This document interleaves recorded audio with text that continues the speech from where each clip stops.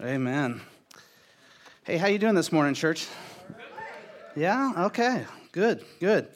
Well, we're going to jump right into it. If you didn't get sermon notes this morning, oh, sorry, Pastor Anson's up on stage. I got to give him a moment. But if you didn't get them, there's two pieces of paper, sermon notes, and then you'll have a full sheet I want to walk through in a little bit. So just slip up your hand, and Pastor Anson will bring you one. So if you were to say to me this morning, if you were to say, like, I need a deeper relationship with my spouse, I'd say, well, what does your time with them look like? Well, not too good. I'd say, hey, you got to carve out more time with your spouse, right? I mean, you've got to spend time together, get to know each other on a better level. If you were to say, I really feel like I need a deeper time with my family, and I'd say, hey, how's your family time? Not great. Everybody's kind of going their own direction. I'd say, you got to carve out time, right? Like at the dinner table or regular family night out or something. You got to carve out some time. That would make sense for us, right? We would say, yeah, that's right. I need to do that. If I were to say, how's your walk with God? Not as good as I would have thought. That's the common answer that I get. Not as good as I hope. Not as good as it should be. And I say, well, tell me, what type of time are you spending with God? Not a lot. I would say the same thing. You've got to carve out time. You've got to look and say the priority of spending time with God is so significant in my spiritual growth. Listen, let me just be blunt with you, those who call yourselves Christians here. You can't rest on the fact that you became a Christian to continue your Christianity, all right? Now, that doesn't mean you're like it's gone, you're going to hell, and that type of thing. Don't misinterpret that. You cannot have spiritual growth. You cannot have a deepening with God because you became a Christian in the past. There is this ongoing time with God that's so vital, that's so important. Just like those of you sitting today, and some of you might know, you can't have a strong marriage because you said yes at an altar one day. It takes an ongoing daily growth and cultivating. That's all we're talking about in this series called Spiritual Disciplines. We're talking about these disciplines that we're putting in place that we will intentionally do these things, some of which cause sacrifice in our life, because we want to cultivate and grow our relationship with God. Are these disciplines everything of Christianity? No, but they're such a vital component. And for many people, a very important building block at certain points in their journey with the Lord. And so one week we talked about studying God's Word, like actually opening up God's Word and reading it, right? Not just owning the Bible, but actually reading God's Word. Most people I talk to that have been Christians for years, I'd say, like, do you have a great grasp of your Bible? Like you feel like you could really engage in conversation about God's Word and what's in there? And most of them, like, they don't just say no. They say no in fear because they think I'm about to ask them to do something, right? There's panic. But the question that you'd come back with is, why? Why would we be this long in the faith and not have some understanding of God's Word? Then we talked about prayer, and we talked about how important it is that we have conversation. If you could imagine the most significant other human being in your life, that person that you say, this is my best friend, or this is my spouse, or this is my son or daughter. And I would say, what's your communication like? Oh, we don't ever talk. But we're tight. Like, that wouldn't make sense to most of us. We're like, well, how'd you pull that one off? Because it doesn't seem like that should be. And yet, it's very common for us as Christians to walk away and say, God's number one in my life. He's the most important relationship I have. Tell me about your time. Oh, well, we don't really spend time together. We don't really talk. But, we're tight. We're fooling ourselves at time. And we talked about how vital prayer is, that we would carve out time, we would actually go before God, and we turn and we'd start and say, Lord, and then the door is wide open for everything we get to communicate with him. We actually walk you through a guide on how Jesus teaches us to pray as well. And if you missed that, I encourage you, go to our website or the podcast app and just search Windover Hills, and you'll see that that teaching you can listen to. Then last week, we introduced this concept that we don't think about as much, that confession remains significant to our Christian growth. Not because we need salvation again, or that, we got kicked out of the kingdom and we're not going to heaven, or we don't think we have our sins right with God, but because the relationship with God is so important that if I just continue the relationships, yet I just walk in disobedience as well, is there any earthly relationship we have that works?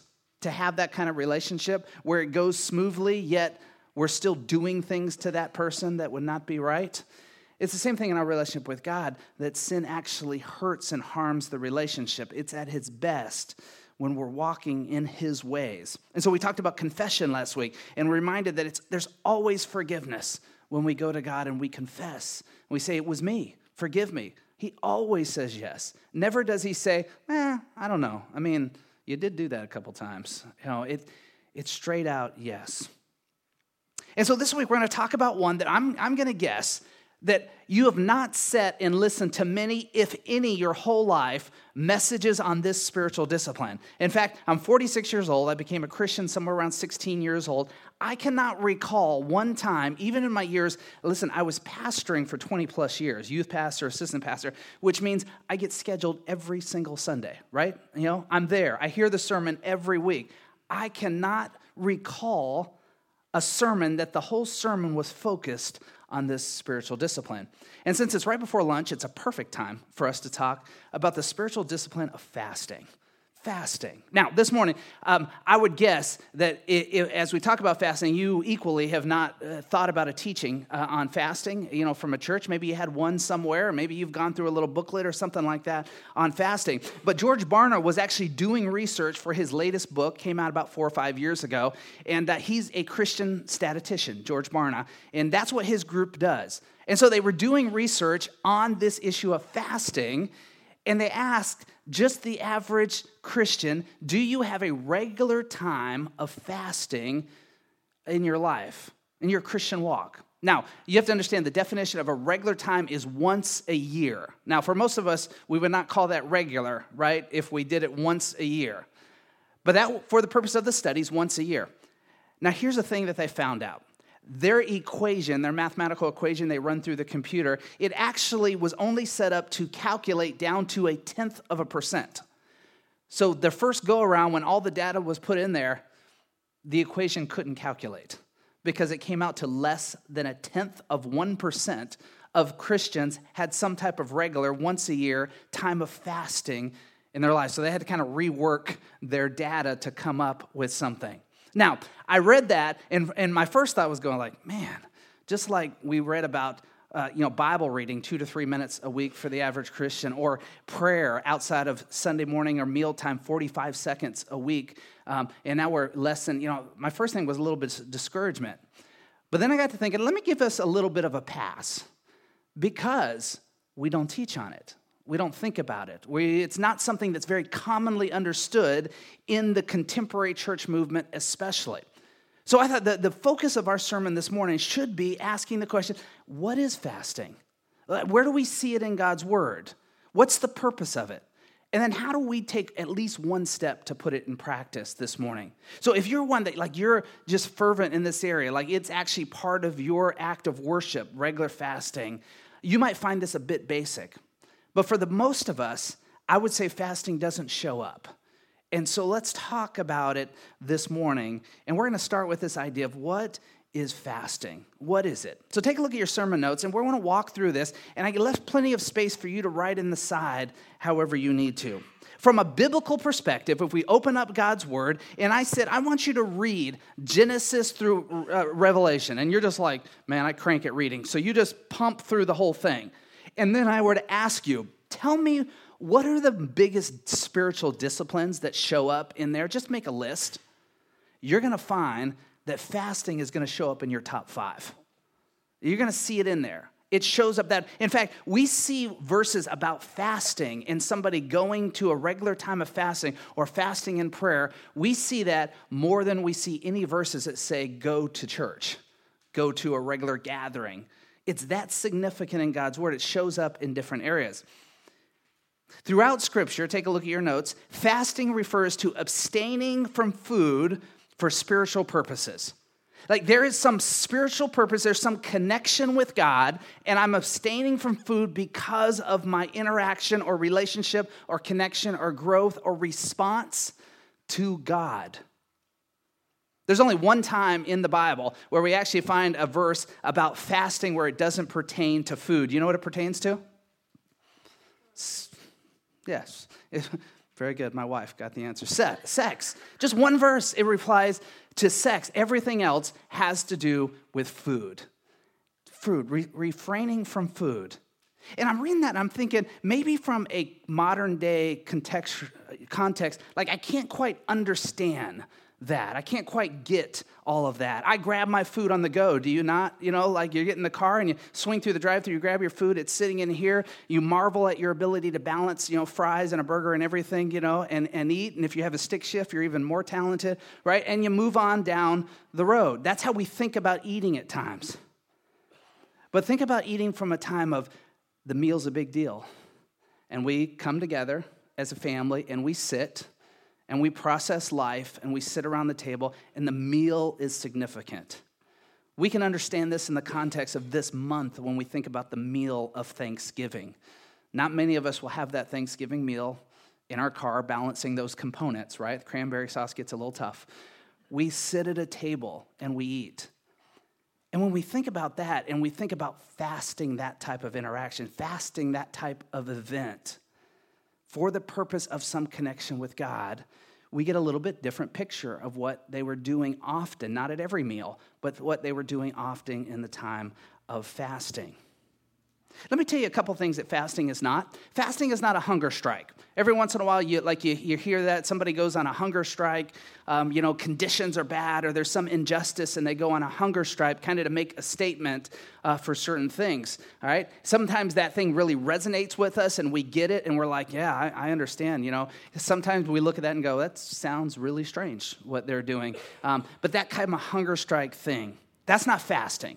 It's not a hunger strike. It's also not a diet. We don't go to fast before the Lord because we're like, man, I'm feeling a little bit here around the middle. I'm going to fast, go before the Lord, and I'm going to really hope I lose some weight during that time. Now, chances are if you go on a prolonged fast, like if you say, I'm going to add into my spiritual discipline a time of a 7-day fast every year where I have a prayer journal and I walk through that prayer journal throughout the week, or I look for certain direction in my life and maybe for others. And so a 7-day fast, chances are at the end of the 7 days, the scale's going to look a little different. But that's not the intent of fasting. That's not the point of it. And I realize there's lots of things out there, including a Bible-based book called the Daniel Fast, where there is a fast. It's called a fast. It's really an adjustment to how we eat and when we eat and how much based on what God gave to the children of Israel in the Old Testament. So it's not just a diet. In fact, we actually find that biblically it's normally refraining from food, solid or liquid food, but not water. So water's involved. Drink as much water as you want, and we find that in God's word. But it's abstaining from the solid food or a liquid form of that food, which means a lot less nutrients come during this time of fast as well. That's what we see in God's word. So let's take a little bit a look at a couple passages we find as well, just so we get examples. And then I think the key thing is to ask ourselves, what's the purpose of this? Why even do this kind of thing?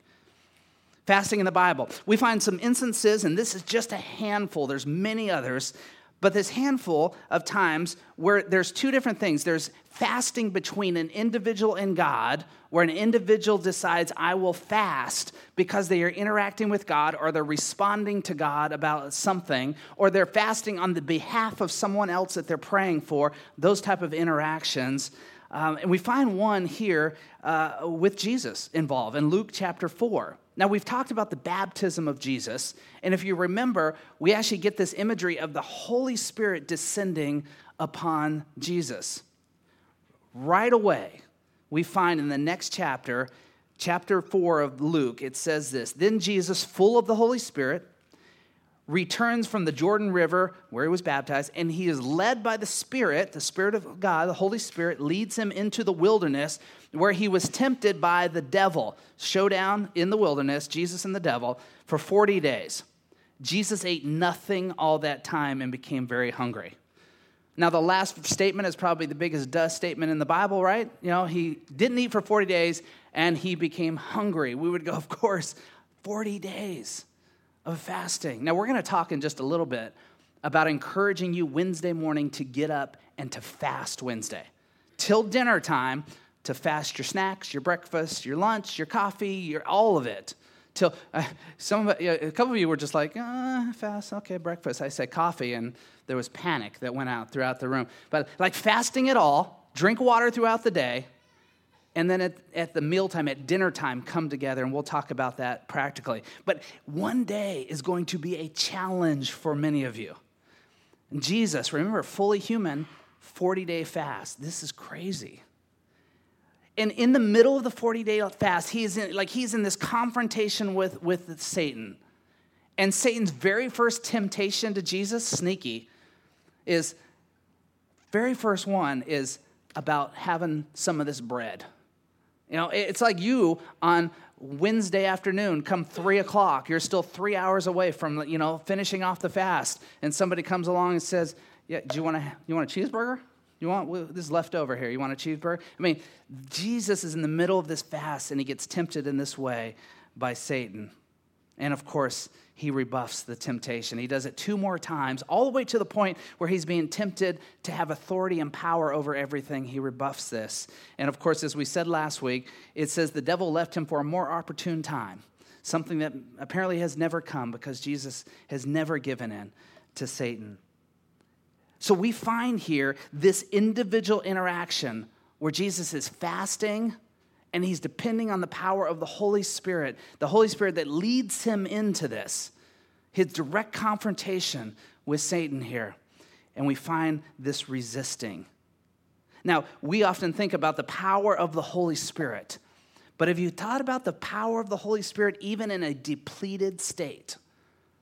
And that's what we're finding in this passage, how significant the work of the Holy Spirit is in our life. Then we find this other passage back in Daniel chapter 10, where Daniel has just seen this vision, and this vision is talking about this is what the people of God are now going to have to go through from now on, and it's horrendous, right? I mean, it's destruction, it's empires coming in, it's leading them up to really, many scholars would say, all the way up to what we see at the beginning of the New Testament, right? No longer are they going to have their freedom, they're going to be under control. And so Daniel is seeing this vision, right? And this is how Daniel responds to what he's seeing. This hardship that's going to be upon the people. Daniel basically intercedes for them, and he has this time of prayer and fasting. For 3 weeks, he goes and he's praying and he's fasting. He's saying, look, nothing is going to take priority in this time, and he's praying and he's fasting on behalf of these people. And God says, a little bit later in Daniel 10, I encourage you to read that on your own. God says, from the moment you began your time of prayer, every word was heard. There's something about Daniel saying, I'm stripping away everything, even food, which was a major deal, and saying, I'm going before you to pray on behalf of these people. It's not an accessory. It's not an add-in. It's not like, hey, when I get to break time, maybe I'll do it. Like, he prioritizes this time of prayer with fasting. Fasting is the avenue for this priority. And God hears him. So that's a couple examples. There's many others of this individual. But we also get a couple of examples of corporate, of times when like this whole group or the whole nation of Israel comes together and has a time of fast. One of these, the very first one, is found in Leviticus chapter 23. It's actually found in 16 it begins, and then chapter 23 in this a small bit in chapter 25 of Leviticus. Those are 3 chapters, or just jump in and read more of Leviticus and you'll get this whole story, where we actually find that this Day of Atonement is introduced. And this Day of Atonement, that is when you would bring your sacrifice. And this was the day where this animal would be slaughtered for the atonement of your sin. And there would have been forgiveness, and redemption would come from this. And on this Day of Atonement, the 10th day of the month in autumn, on this Day of Atonement, they were to fast. They were required to fast. In fact, this is the only time we find in the law of the Old Testament that there's a requirement to fast. The whole nation, when they would come on the Day of Atonement, they would all fast. So what we're finding in here is corporately, they're fasting for confession, for atonement. And now, we don't have a Day of Atonement, not in this sense. Like, as far as I know, sacrificing animals is not legal. So don't attempt that type of thing. But we go to God and we confess. We talked about it last week. There's still atonement for our sin where God says, you're forgiven. The blood of Christ covers you in that. You're forgiven. Now, just like the woman caught in adultery, go and sin no more. Now go live out life in Christ. And so there are these times where I think fasting could be very significant to us, when we focus entirely on confession and saying, I did that, and forgive me, Lord. And then the praise we offer, Lord, for the forgiveness of our sins as well. Then we find this other moment where it's in the book of Joel, Joel chapter 2, if you want to read it. This is emergency. This is a time where the whole nation is being overrun by locusts. I have no idea what that's like, but if there's one grasshopper hopping around in my bathroom or kitchen or something like that, is immediate removal from the Raven household, the best I can, or cricket or that type of things. So this is, again, a whole swarm. It's an invasion. And if you want to read the destruction that happens, look at Joel chapter 2 and read the first 11 verses of Joel chapter 2, and you'll see the destruction, especially to crops and animals, that happens in this passage here. And it's so potent that Joel, we actually find, goes to the Lord and to intercede on behalf. And this is what happens. The Lord responds this way. This is why the Lord says, turn to me while there is time. Talking to the nation, turn to me, give me your hearts. Come with fasting and weeping and mourning. Don't tear your clothes in your grief, but tear your hearts instead. Return to the Lord your God, for he is merciful and compassionate, slow to get angry, and filled with unfailing love.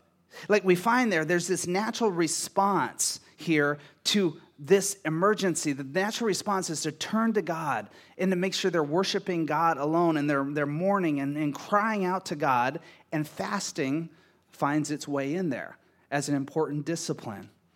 In fact, as we look at all four of those, what we actually find in God's word is that people regularly had fasting as part of how they worshiped God and how they interacted with God. The simple matter is we don't. We don't think that way. In fact, when was the last time that you said, hey, I'm going to church this morning, it's going to be great. We're going to worship and pray and hear some teaching and fast. And like when we'd never have that in, all right? Maybe we are fasting because we really don't eat a lot when we're sitting here for an hour, right? You got an hour fast every week.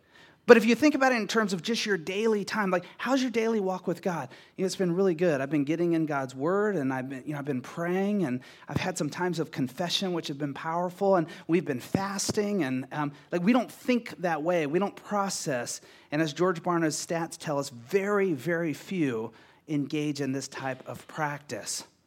But we find in God's word, it's regular. It's just an understanding. It's part of worship. And we're actually going to see it a little bit more as we ask the question, what's the purpose of this fasting? Here's the overall significant thing. Fasting centers us on our relationship with God. Fasting is removing one thing that is of utmost priority to us, importance to us, and instead substituting time with God, most likely in the prayer form, but spending that time with God instead of eating.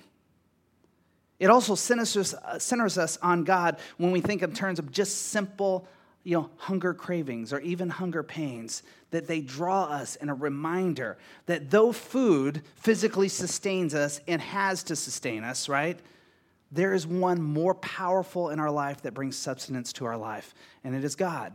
And these short times of fasting remind us that and point us to that.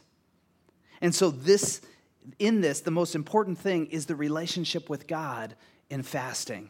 In fact, Jesus knew this was a problem. It was a problem among the religious leaders. So he says it this way in Matthew chapter 6. He says, when you fast, don't make it so obvious as the hypocrites do, for they look miserable and disheveled, so people will admire them for their fasting. I tell you the truth, that is the only reward they will ever get. Like, Jesus is pretty direct. He says, look, when you're fasting, don't walk around going, no, what's wrong with you today? Oh, I'm good. Are you sure? You look miserable. Well, I have been fasting, me and the Lord. Jesus saying that's ridiculous. He said, in fact, whatever sympathy you might get when somebody looks at you and says, oh, holier than thou. This person is like a holy model. Jesus says it this way, that's the only recognition and reward they'll ever get. As if Jesus is saying, God has no interest in it. No interest at all. Instead, he said, but when you fast, I love this verse, comb your hair and wash your face. Like, clean yourself up so that it's not very clear. Then no one will notice that you are fasting except your Father who knows what you do in private. And your Father who sees everything will reward you. The most significant component of fasting, of any of our worship, is that relationship with God. And fasting removes something so important to us. And we substitute that time or that focus or that craving on a time with God. Richard Foster says it this way, fasting must forever center on God. He's the center.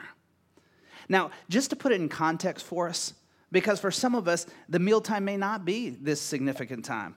You may grab and go really quick, right? You're just a 2-minute eater with a hot dog and whatever from the gas station. I don't know. But I want you to think about it in fasting, even multiple things, other things in our life. Not that we'd substitute the food fasting. There's an important discipline in that we should follow and do, and that's the focus of this teaching. But I also want us to think on terms of other areas that we would fast. What are they in our life? Now, if you said this week, I am fasting, TV shows. Now, we watch a couple, right? But I probably could roll through the week pretty good fasting the TV shows. Maybe not the sports, but probably could roll through, fast those TV shows, and feel pretty good. But where does it hit? Like, where are these things that are such priority in my life that if I would remove them, and I said, I'm going to substitute focusing on God, praying on behalf of others, or praying or spending time with God for these short periods of fasting, what would that be? Now, some of you were clever. You just said, I'm going to fast work this week. Not even going in. Not a good idea, right? Or you'll be fasting work for the rest of your days. It'll be done, at least with that job. What about your tablet or your phone? Do you ever forget it? You leave it at home, you go for a walk with the dog, and you didn't carry it with you? How many times, as you're walking the dog, do you go, oh, I'll just look that up. Oh, I don't have it. Easy, 5 or 6 times, that's normal. Or the little phantom vibrations, you get, it's just, no, I don't even have it. It couldn't have rang, we've conditioned ourselves that way to feel that and think that. Now imagine just saying, look, on Wednesday, to go along with food, I'm going to fast my phone throughout the day. For some of you, the food, you're like, yeah, I could probably make it. And the phone thing adds, whoa, wait a second, this is just ramped up a notch. I wasn't prepared for that. We're thinking out in terms of saying the most important relationship is God. And there are these periods of time, not get rid of your phone forever, don't, put away your food forever, but there's these periods of times we find in God's word where they fasted for the purpose of some interaction with God. We find at the temple with this lady who had a dedication in her life to worship, and notice how she worships. Then she lived as a widow to the age of 84. That's old in God's word. The New Testament at least. She never left the temple, but stayed there day and night, worshiping God with what? Fasting and prayer. Are you kidding me? Where's the excitement in that, right? I want a good song, right? 3 or 4 verses of a song or 3 or 4 songs. And then, I want that preacher to get up and just, give it to us and just go for it, right? She's worshiping by prayer and fasting. That was her focus. Can you imagine if I said, hey, from now on, Sunday morning, nothing wrong with singing, nothing wrong with the message. We find that in God's word. It's important. But if we say, hey, from now on, or for this next year, we're just going to pray and fast on Sunday mornings. That's what we're going to be doing. We're going to be spending our time in praying, and we're all going to be fasting on Sundays. That would be a pretty potent change in our church focus, right? In fact, I would guess to say attendance might dwindle just a little bit in the church world because we're conditioned to worship in other areas, other ways, which are good. But when we find these serious components, biblical spiritual disciplines, and we find this lady committed to them, I walk away saying that I think this is something to incorporate into our worship and to see what God would have for us and see where God wants to lead us. Richard Foster even says it this way: more than any other discipline, fasting reveals the things that control us. I read that right away, and I was like, man, that's impactful. Because if I get rid of something, I put it aside, I will find right away if it controls me or not. If it doesn't control me, then it's pretty easy. I just needed to actually release it.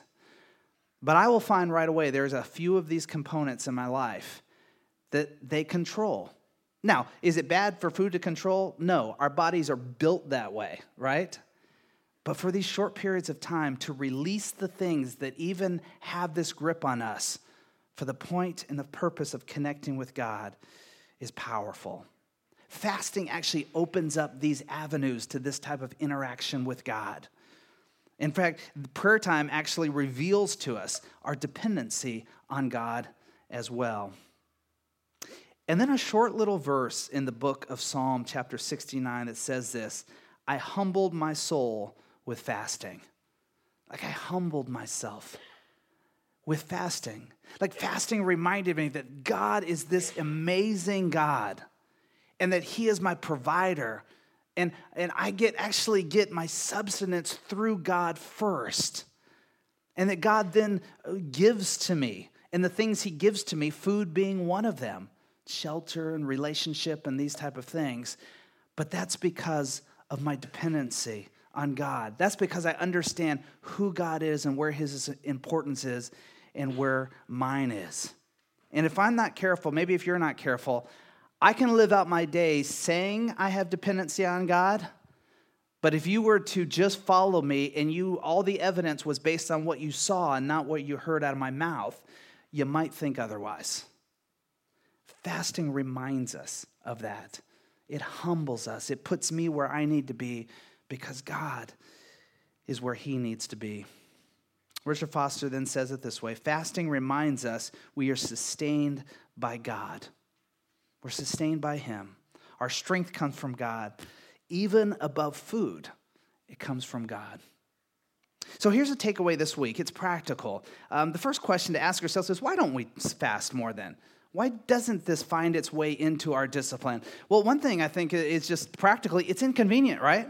It's just inconvenient to fast, right? All of us, I think most of us, you can roll through and miss one meal throughout the day, right? Your job gets busy, or you're driving the kids everywhere, and you run through real quick to get them food, and you realize you got $4.37. That's just enough to feed the kids through the McDonald's drive-thru. So you just sacrifice yourself. We all can get through that meal.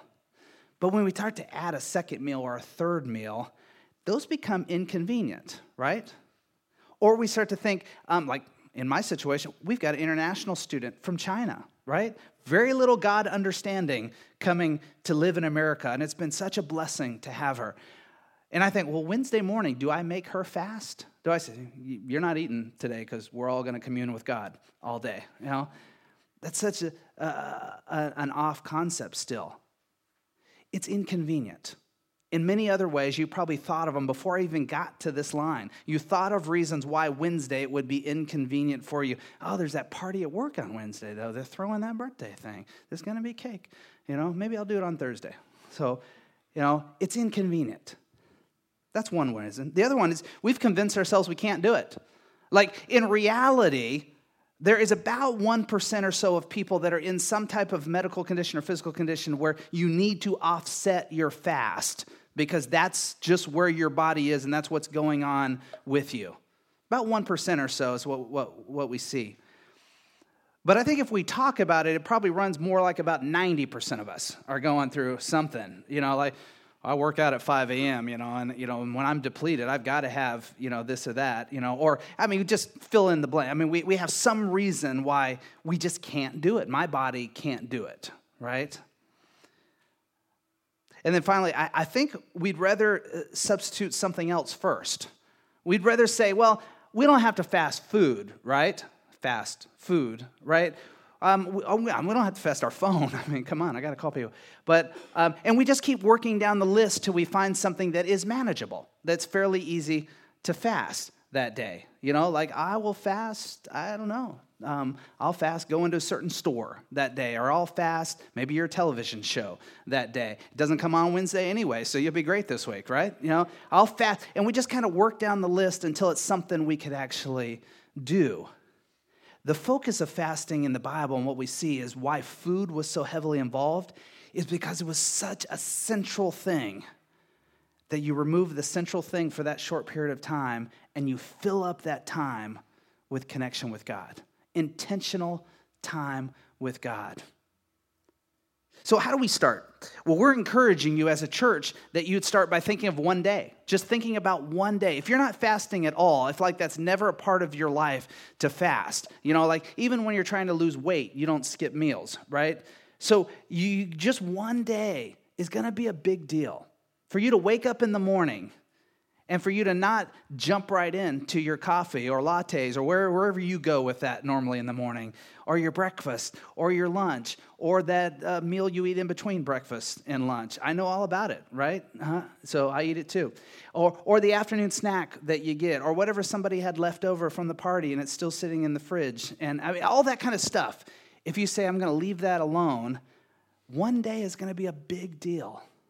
In fact, it will be less about hunger pains, and it'll be more about your mental conditioning is going to start hitting you like bonkers. You're going to be all the time thinking, I should be eating right now. I missed a meal right now. You're going to know that throughout the day and be processing, the 8 or so options you're going to eat at dinner time because that's when you can eat. All those type of things focus us to remind us, I need to pray at this time. I'm hungry. I missed a meal. I need to pray. All those promptings are in place for that time. And so start with just one day that you can walk through it. Now, what do you do in that day? We're encouraging you in step 2 is to use a prayer guide, to actually walk through something that day. In fact, you have a sheet of paper, which on the front side shares a bit about fasting, a little bit more about what it is, how to prepare yourself for that, what to expect for that, especially if you went for a prolonged fast. But if you flip it on the back side, there's a prayer guide that goes along with it. And it just walks through a similar concept that we did 2 weeks ago in our prayer message. And it gives you some ideas of what to pray for. So when you wake up in the morning, if your normal time is to wake up and head straight to the coffee machine, instead maybe grab some water and go right into your prayer list and just pray. And maybe all 5 of those components, you don't work through at every moment, but you start off and say, okay, I'm going to start this prayer time off with a prayer of praise to God. Thank you, God. I praise your name, God. Something we said 2 weeks ago we don't pray enough of. And you just work through that throughout the day. Add into that some prayer journal, a sheet of paper where you think of anything you want to pray for throughout that day. Any component, anything you've heard. Like, I think I heard about that one person that got cancer. I don't remember their name. I don't remember even what's going on. Write it down. Pray for that person, right? And then you're over here and thinking, I think somebody said something about, I don't know, they lost their cat or, and maybe in your world, that's not like you're like, lost cat, they happen. But pray for that person. It could be devastation for that one person. Everything you can think of, put it on a list and pray. Add those in throughout the day. That would be some type of prayer journal as well, or prayer request list. And then hang on. Just hang on throughout your day. You'll make it. You'll be fine. And lift up those things in prayer. And then finally, we're encouraging you to do this. Don't just end the day, but end the day with some celebration. For most of you, you might be around a dinner table and you'll have family or you'll have, somebody else with you. But even if you're not, even if you're alone, actually share what happened in your time of prayer. It's okay in your time. You won't be boasting to say, well, normally when we eat breakfast today, it was pretty cool because we prayed for these things. And I thought about that person all day long after I prayed for him. And I just know I would have not thought about him had we not prayed. But just have a time where you shared what happened. What did you experience? Share, like, man, at 2 o'clock, it was the worst. I really wanted combos and a Coke at 2 o'clock. Whatever. Just share what you experienced throughout the day. And then finally, do this. Plan your next time. Like, you don't need the church to put something on. You say, you know what, that's impactful. It's inconvenient. It's hard, but it's impactful. Let's do this again next Wednesday. Let's do this the first Wednesday of every month. Let's do this. Plan out your next time when you would do this. Maybe as a family, or you would do it as an individual, or maybe just with your spouse, however you want to line that up. That simple component like that will just kickstart us. It'll launch us into this discipline of fasting. Something that for most of us, if Barna's stats are correct, will never do. Rarely ever do. Well, let me pray for you in this, because I think it's going to take the Lord's hand to encourage us, to push us along, and there'll probably be some times that we want to take the off-ramp, to not doing this. And let's just pray the Lord's Spirit would lead us and convict our hearts. So, Father, thank you for this morning. I thank you, Lord, that Lord, this discipline is important. We see it in your word, throughout your word, and we only touched on just a couple passages, but there's so many. Father, I'd love if when we think about during our weeks a time of prayer and worshiping of you, that we think in terms of fasting as well. Lord, I know for many, it's hard to even wrap their head around the why, how does this happen? So, Father, may we just step out and trust in you and do it. And then would we celebrate and see and have testimony to what you did through it. So lead us as a congregation, each as individuals, as we'll be all in our own context doing it on Wednesday, but corporately, the significance that we're doing it together. Lead us and guide us in that way is special. We pray in your Son's name. Amen. Amen. Hey, a little bit different on the card this week. We ask you every week if you would take this card and fill out whatever prayer request, and we'd be happy to pray for you. But here's what I'd like to do is on Tuesday afternoon, I'd like to email you a copy of a prayer list of things that you can be adding into your time of prayer. So I gave you a list that gives you categories on what to put in.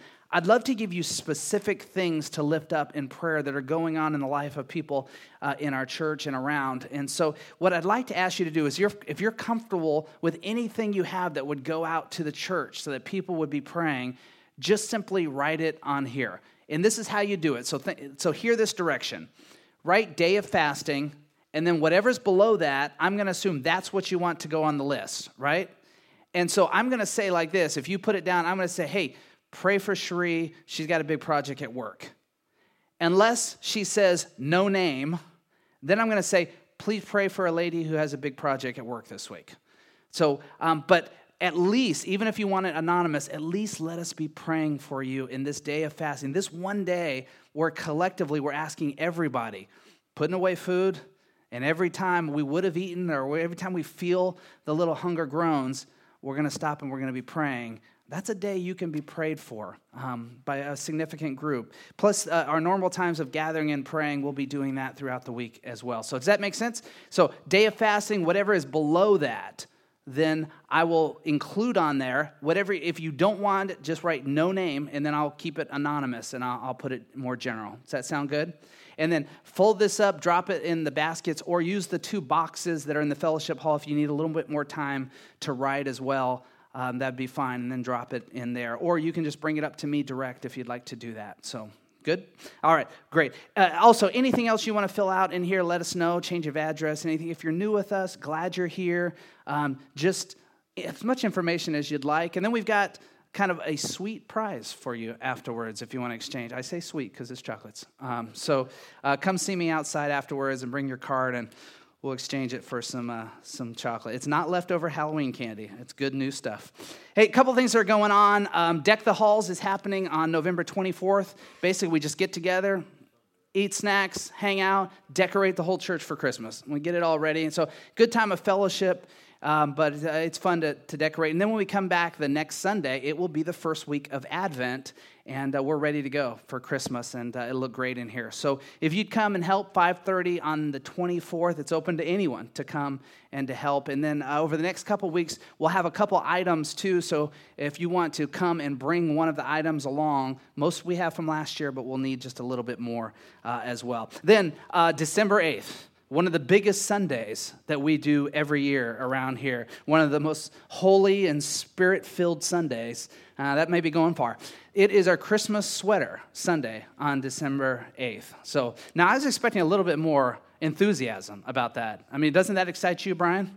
So, all right, you're off the praise team.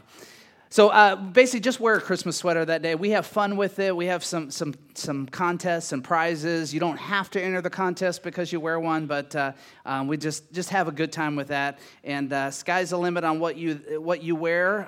As long as your biblical loving grandmother would not blush, you can wear it. So that day. So think through that. And then finally, Christmas Eve service on the 24th. And listen, guys. I want you to know, because I know that from your perspective, you probably just hear your senior pastor harps on you every year on Christmas Eve. I just want to tell you a second from my heart perspective. Like when I hit this time of year, like my mind just starts to go gangbusters on, where I go to the gym, where I go to my kids' activities, where I interact with people. Who out there is the door open to invite them? Because I know it's one of 3 services a year that they're most likely to say yes to come and to be in church. And they're most likely to hear a very clear presentation of the gospel as well. And I've trusted the community and the friendliness of this place, for the 9 years I've been here. And so like for me, this season, it's never too early to start prepping and preparing and intentionally connecting with people to invite them to come to be here on Christmas Eve service. I'm asking you to think the same way, to join me in that, and let's just pack this place. But like I've said before, they won't come if you're not here. You can't invite and say, oh yeah, by the way, I won't be here, but you should go. So it just won't happen. They won't be here. So I'm encouraging you, rework your family schedule. Maybe open the gifts a little later, a little before. Let the meal just sit a little bit until you eat it. But come and join us on the 24th at 6:15 for our one service, and we'll just kind of pack it out that night. So sound good? All right. We're going to invite our ushers to come and take up our morning tithes and offerings. And, I forgot one thing, super important. While they're doing that, let me invite Cecil Lake up, our youth pastor, to tell you all about the bags that you saw in the fellowship hall. Good morning, guys. All right, so on Friday, our youth got together and packed some bags. A bunch of you guys have brought in some items that we had given on the list. We're inviting you guys to take these bags out and to hand them out to people you see on the street or just people who are generally in need. And to give those out, they've got devotional, snacks, some household items that people can use. But one thing we don't want to see is to go up the room and see those people that don't want to stand out the window with 7 bags. Okay. Yeah. All right. So take them out to where you live, where your neighborhood are at, and try to make an impact where you're at instead of just up the road. Everybody good? Yes, sir. Yeah. All right. Thanks, Cecil. It was such a cool thing the youth did the other night to pack these bags. Thank you for those who brought those as well. So let's scatter out and get those delivered today or early this week as well. So, hey, if the ushers came through as well and you weren't quite ready, remember the giving boxes are in the fellowship hall, or wendoverhills.org is a good way, easy way also. Why don't you stand up and let's invite the praise team to lead us out singing.